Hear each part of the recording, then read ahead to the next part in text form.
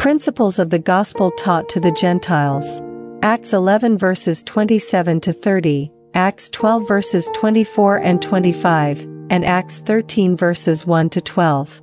Memory verse: He that hath pity upon the poor lendeth unto the Lord, and that which he hath given will he pay him again. Proverbs 19 verse 17. Notes: Relieving the brethren.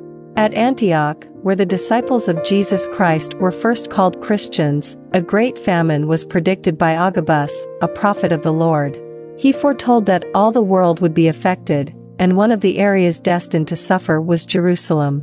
Obviously, the disciples who were living there would suffer also. They were not wealthy, as a body, and would face starvation because of their inability to buy food.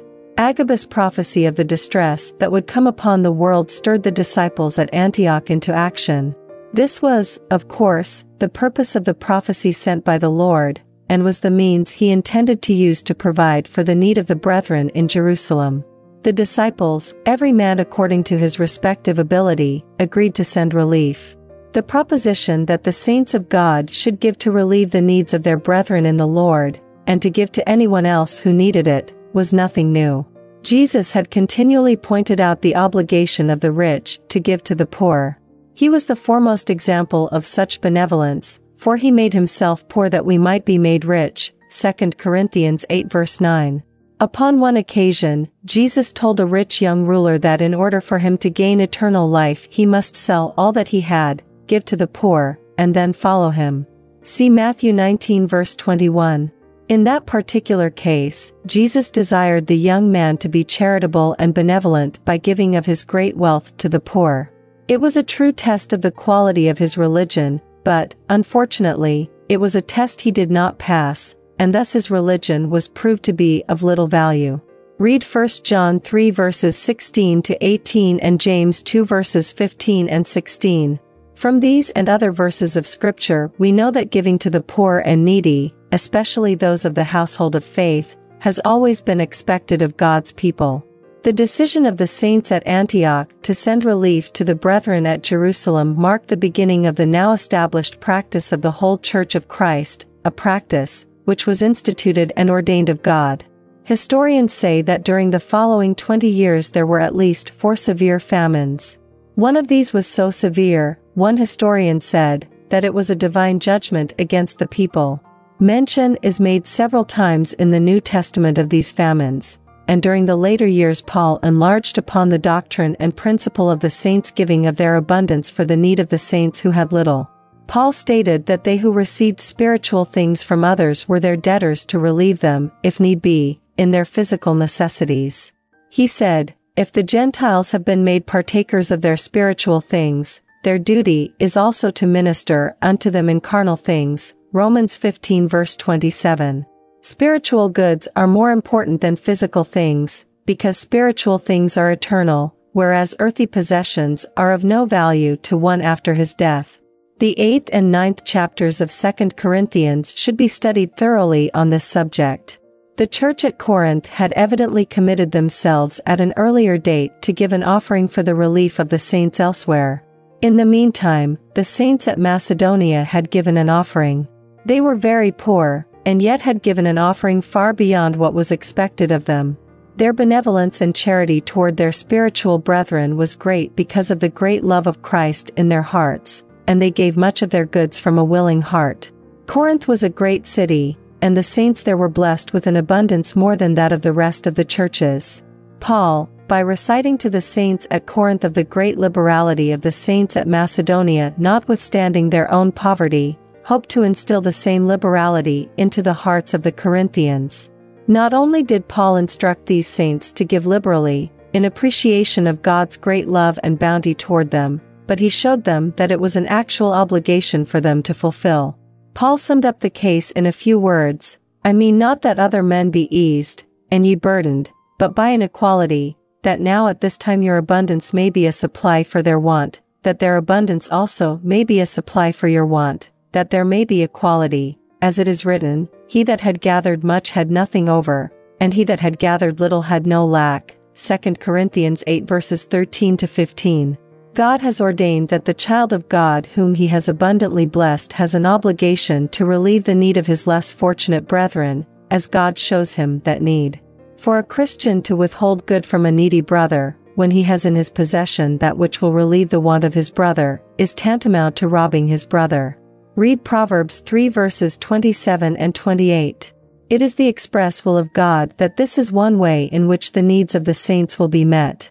That brother or sister who has an abundance is to supply the need of his brethren in the Lord, that in a time of his own need they who have previously had nothing, but who may then have an abundance, will supply his need. God will never place approval upon a Christian who gains great abundance and then refuses to give of God's own bounty to his needy brethren. Selfish man will do well to remember the words of the Lord spoken to Israel, "Beware that thou forget not the Lord thy God, in not keeping his commandments, and his judgments, and his statutes, which I command thee this day, lest when thou hast eaten and art full, and hast built goodly houses, and dwelt therein, and when thy herds and thy flocks multiply, and thy silver and thy gold is multiplied, and all that thou hast is multiplied, then thine heart be lifted up, and thou forget the Lord thy God, and thou say in thine heart, My power and the might of mine hand hath gotten me this wealth. But thou shalt remember the Lord thy God, for it is he that giveth thee power to get wealth, that he may establish his covenant which he sware unto thy fathers, as it is this day." Deuteronomy 8 verses 11 to 14, 17, and 18. All that is true of giving, in the material sense, is also true in the spiritual. One cannot study the 8th and 9th chapters of 2 Corinthians very long without becoming convinced that the real depth of Paul's writings on giving is meant to be applied to the spiritual also. The statement, "He which soweth sparingly shall reap also sparingly, and he which soweth bountifully shall reap also bountifully," has great and wonderful significance if it is interpreted spiritually. Study Isaiah 55 verses 8 to 13 in conjunction with this subject. Call to service. Paul and Barnabas, who had been sent to Jerusalem with the offering of the church at Antioch, brought John Mark with them when they returned to Antioch. After their return they were in prayer and fasting as they ministered to the church at Antioch. During such a period, the Holy Ghost spoke, "Separate me Barnabas and Saul for the work whereunto I have called them." After fasting and praying, the disciples ordained Barnabas and Saul by the laying on of hands, and sent them on to the work of God with their prayers and blessing. It is worthy of notice that when the Lord called Barnabas and Paul to the work of God, it was made known to the leaders and saints at Antioch. God does not call his workers and ministers to other fields of endeavor without making his will known also to the overseers and leaders of the church. If God did not make his will known to those in authority over the body of the saints, great confusion would be the result. God is not the author of confusion, 1 Corinthians 14 verse 33. If the call of God, he will make the fact known to the overseers of leaders. In this way, when the person receiving the call goes to his new labors, he will receive the backing and prayers of the saints and the ministry. If a person does not receive the backing and approval of his overseer, he will do well to wait and re-examine his call, to see if it be really of God. When a man is called and sent by God to some work for God, he can proceed without fear for the outcome. That man is in the center of God's will, and despite the fact that Satan is sure to oppose, victory is sure, for God has gone on before.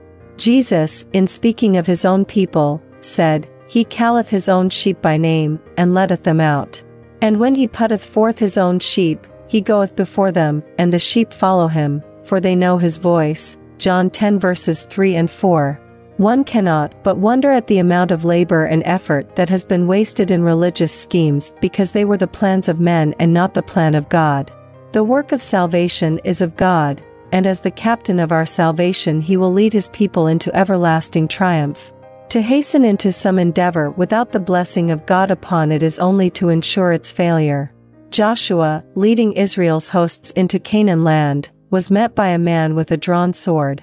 This person informed Joshua he had come as captain of the hosts of the Lord. God did not leave Joshua to his own devices to win the battle, but the Lord was there to go before him and ensure the victory. Much could be said of the need for God's people to wait on the will of God in their lives. Satanic opposition. Paul and Barnabas, having been sent to the work of God by the Holy Ghost, were obeying that call. Upon request of Sergius Paulus, an official of the country they were in, they had gone to him to tell him about Christ. Here was a man who was enough concerned about his soul to desire the gospel from those who were preaching it. But Sergius Paulus, as were many others before him and since, was not to hear the gospel without Satan's hindering it as much as he might. Elymas, a sorcerer, who was a confidant of Sergius Paulus, attempted to turn him from the faith. The word of God does not state just how he attempted to do this malicious deed, but probably he did it through deceit and lies, hoping to prejudice the chief ruler against the gospel, and so prevent him from accepting the truth. Elymas probably enjoyed privileges from his associations with Sergius Paulus that he feared he would lose if the chief ruler was converted to Christianity.